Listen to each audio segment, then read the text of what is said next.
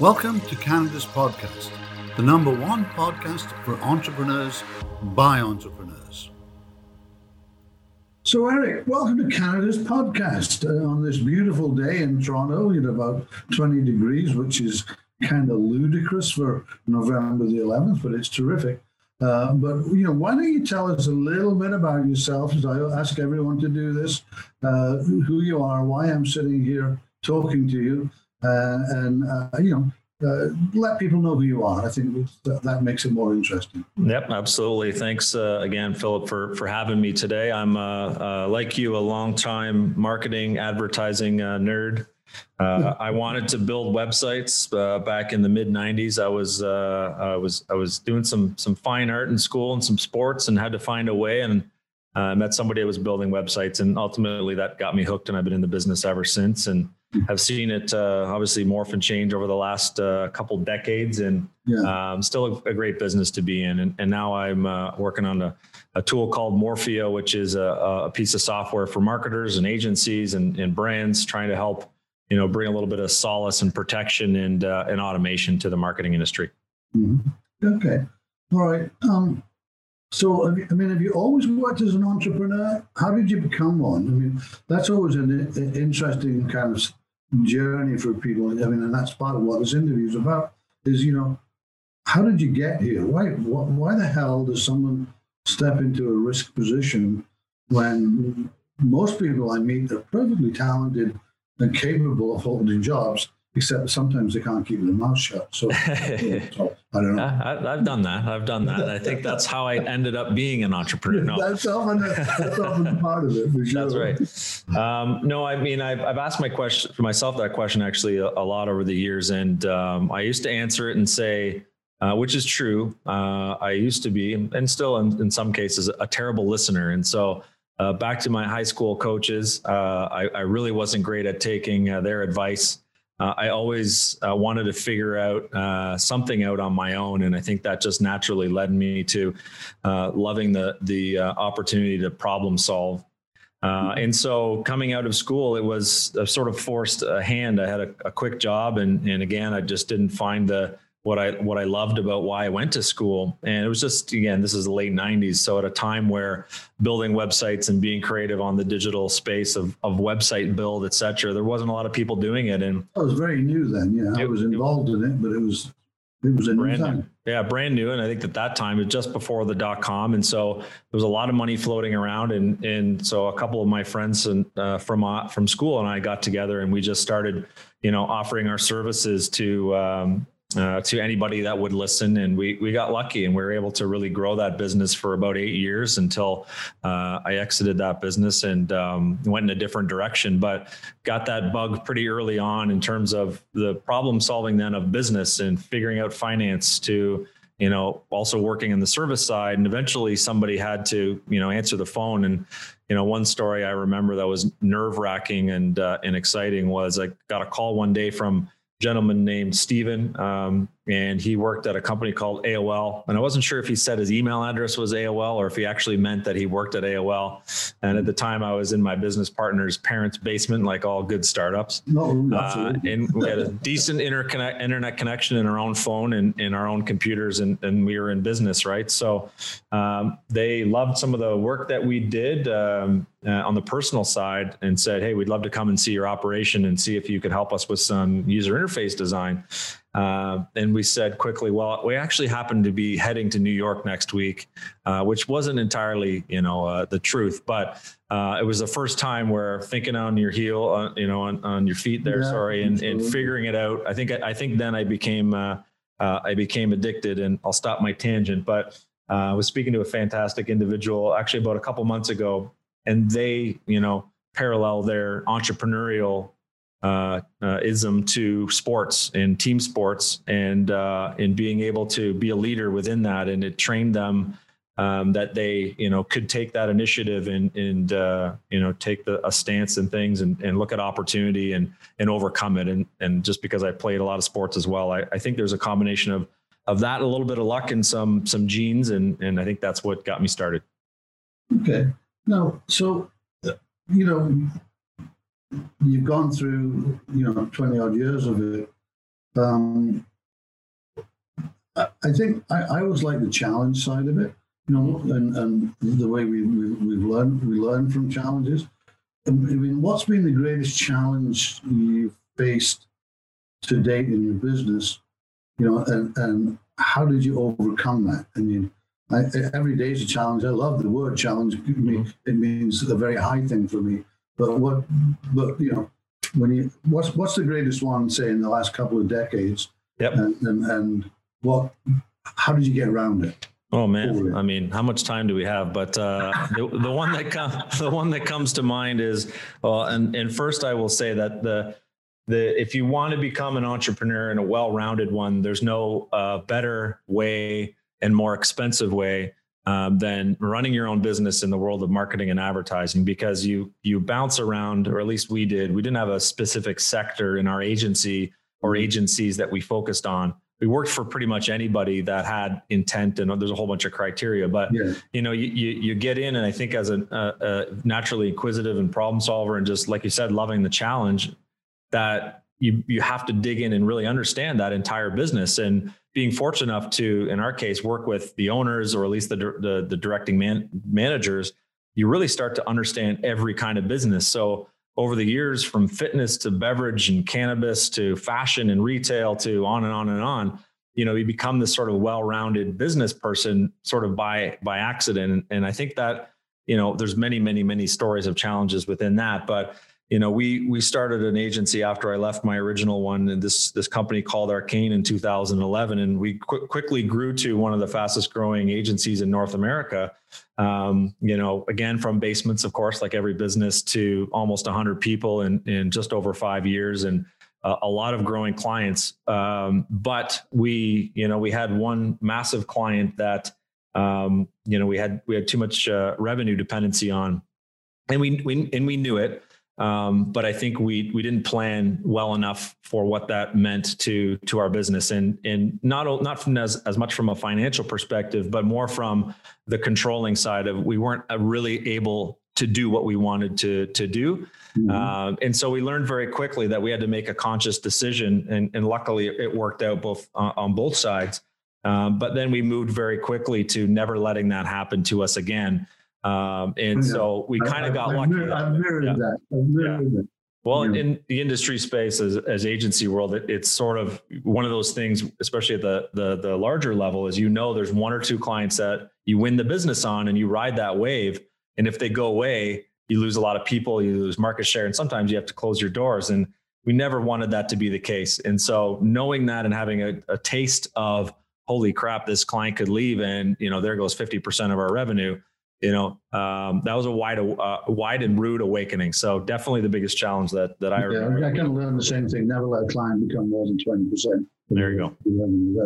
That was my takeaway on it.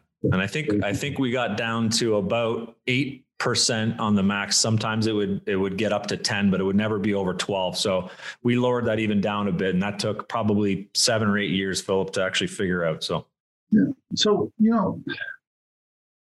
if you could go, I mean, you've done a lot in the last couple of decades.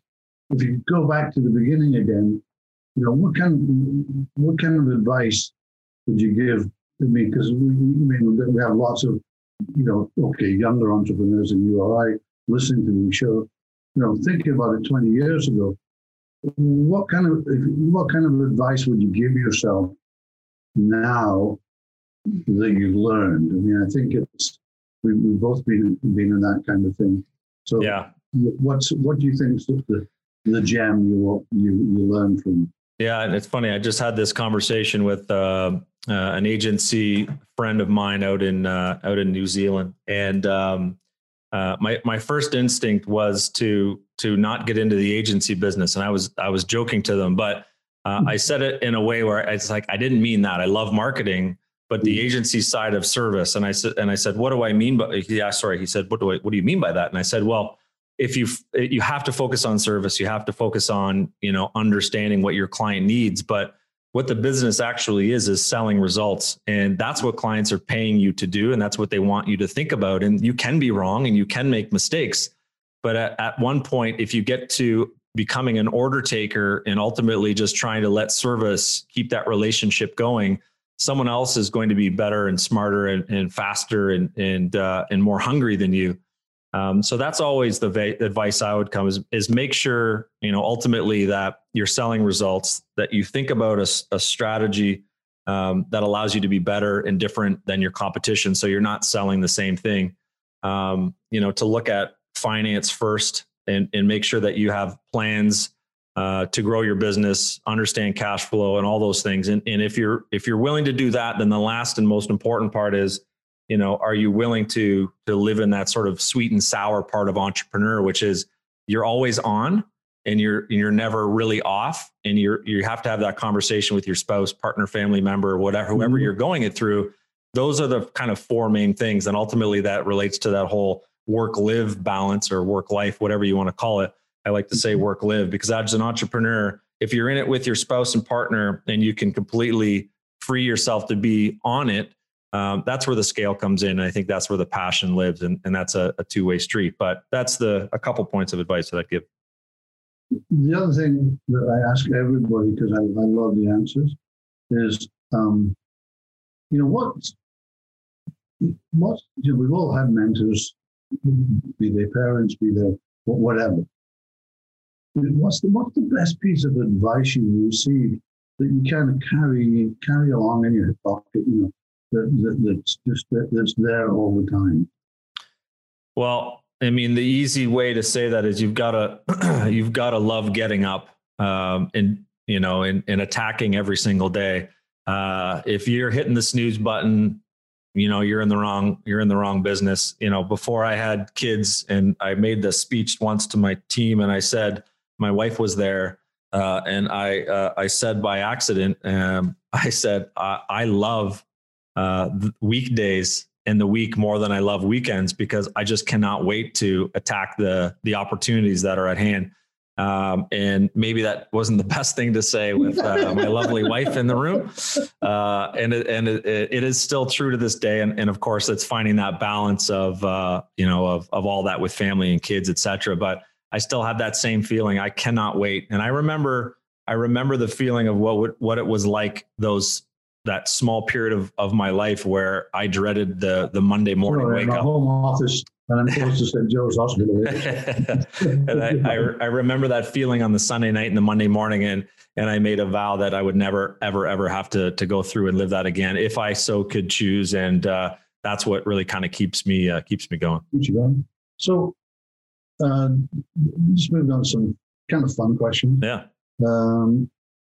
If you weren't doing what you're doing now, what do you think you'd be doing instead?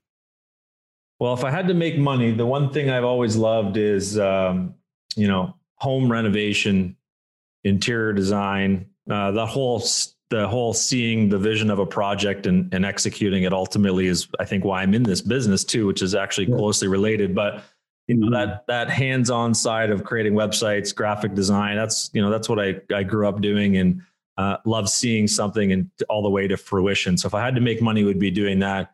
If I didn't have to worry about money, obviously it's, sports related. I've become a big roller hockey inline player, playing ice since I was 2 years old. So that's a cool passion. And I run a league here in our city and trying to get kids to be healthy and involved, of course, my own too, but that's sort of the sports passion. So there's two ways I'll answer it, Philip. Well, what made you stay in Toronto? I mean, you're in the media business. I guess Toronto is the number one place to be in Canada. But, you've been successful enough. There's New York and San Francisco and a few other places that you could go, hang out and why stay here? Well, and I know I didn't clarify this because our head office is in Toronto, but and half of our team is there, but I live in London, Ontario. And technically in the middle of nowhere outside of it, and grew up. I know London. I know London pretty well. Yeah, most people do. There's this weird connection to it, and but it's funny. We started here. My original business was we did a lot of the really cool early production. By the way, I'm in Hamilton. Just to give there you go. Okay, I'm not too far at all.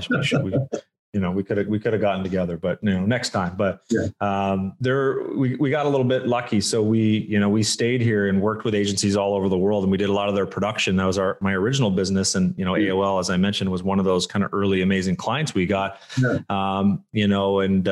Parlay actually, pause for a second. It's gone back to that with, what we're going through right now, which is a whole nother conversation. But we found pretty quickly that we could have quite a quality of life living in London, and the cost of living, and our ability to, at that time anyway, direct flights from London to New York and Chicago and Cleveland and a whole bunch of other places really quickly. So, we had clients, yes, everywhere, inclusive of Toronto.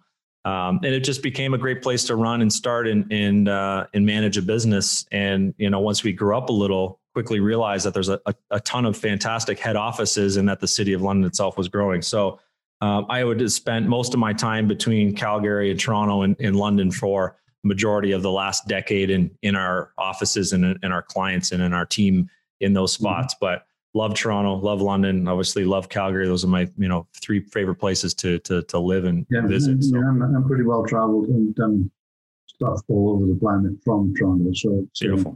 It's been a good place for you as well.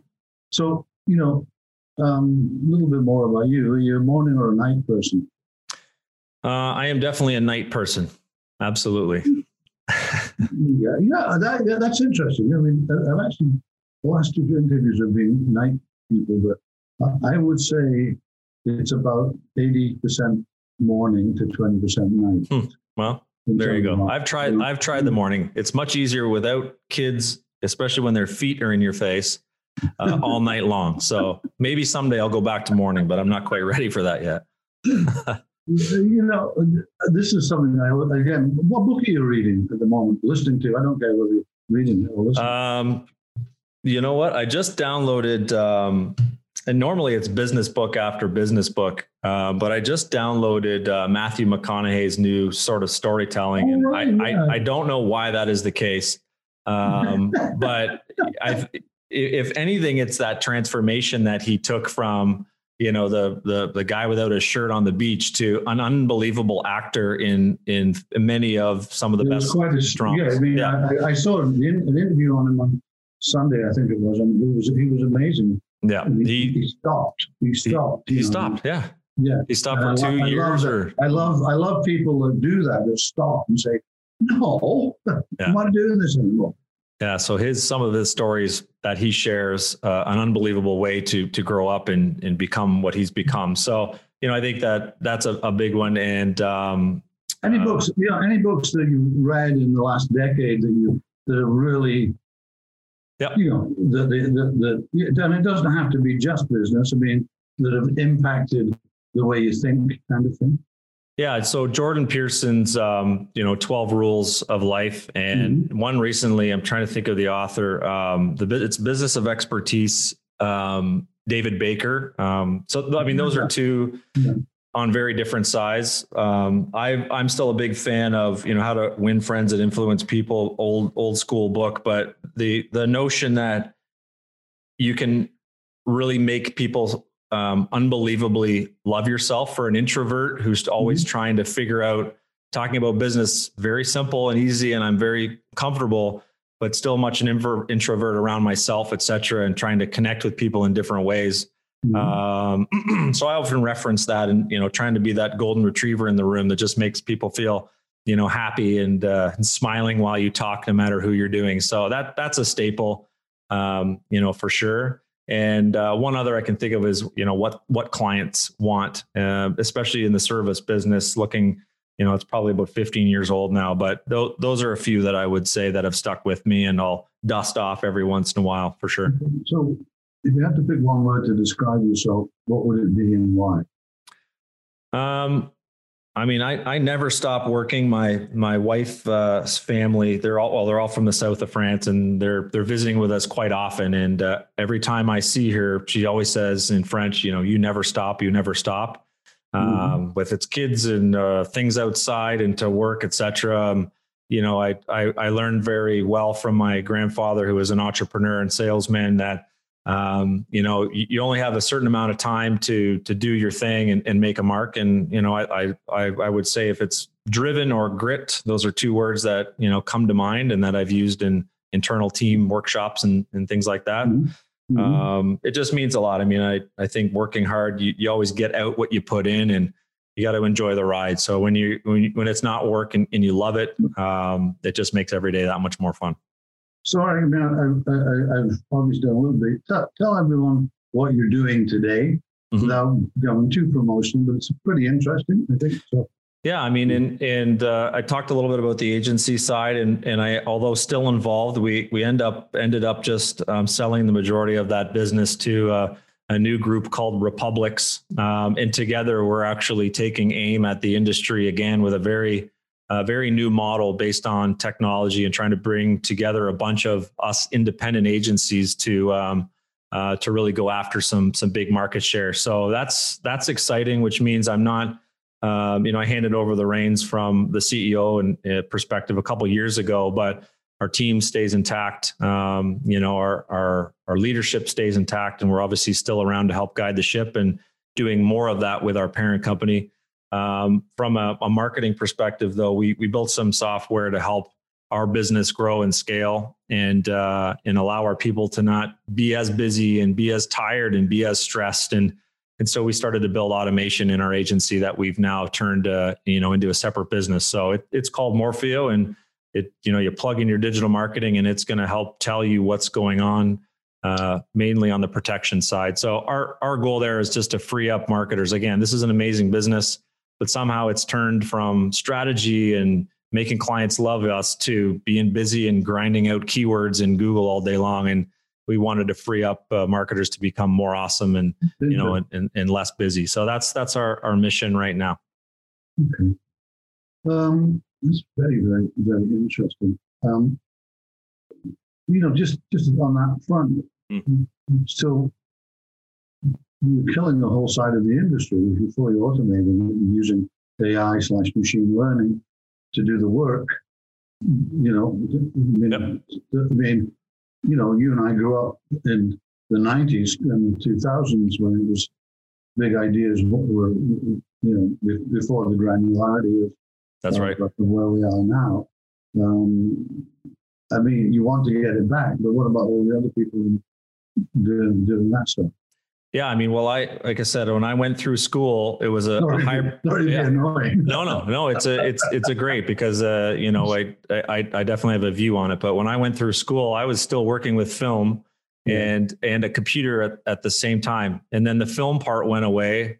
And the next group came in and they didn't have film anymore and went directly to computers. And so automation is nothing new in computers, technology, and the evolution of technology won't stop. What I believe is we started to sell results because I didn't want to go through the subjective process of somebody telling me that green was better than blue and my idea was better than yours. We wanted to let the data actually see through so that we would have more objective time to do what we wanted to, let the data show what's working. And I don't think that has changed. You're right, though, at a certain point, the big ideas, we're only left to the big conglomerates and the big agencies that could sell that through. And the idea of creative campaigns and creative problem solving got squished underneath this pile of optimization and keywords, and digital marketing, all very relevant for a certain period of time. But it also made everybody, like I said before, very busy, overworked, in many cases, stressed, unhappy. And we forgot how to not only be creative, but we don't have enough time as well. So we don't aim to automate the agency or the marketing process. We want to be able to look at the repetitive, mundane parts of all of our business and look at ways to get rid of those, because none of our people want to be doing them. We want to be strategists. We want us to solve business problems. We want to create beautiful experiences. So that is our view on it. And in many cases, we look at the world of machine learning and AI as a form of customer service, where if we can allow ourselves to be freed up to it and our clients can, ultimately get what they want more quickly, and the team that's doing it is that much more happier, I believe that better, more creative ideas will continue to rise to the top. So that's a big thing for us. What's keeping you up at night? Right now, not too much, but outside of, like I said, my children's feet in the face, it's pretty good. I'm up late, up early, but I'm okay on the sleep side. But if anything, really, it's just getting through this kind of crazy world and adjusting, and we've all sort of been through that. But hopefully by the end of the weekend or the night, that's right. Let's get through it, right? So different time. Yeah. Okay. Well, hey, Eric, thanks. It's been a great interview. Thank you. Really enjoyed it. People listen to us and look at us and respond things. How can people get a hold of you online if they have some questions afterwards? Sure. Yeah. I mean, LinkedIn, Eric Varden, just, Google search me, look for Morphio, morphio.ai. You can find me there too. Just happy to talk to anybody, especially other agency owners, marketers, et cetera. I do this all day long and it gets me excited. So happy to chat with anybody anytime. Okay. Eric, thanks for coming on Canada's podcast. It's been really nice having you. Thanks, Phil. Appreciate the time.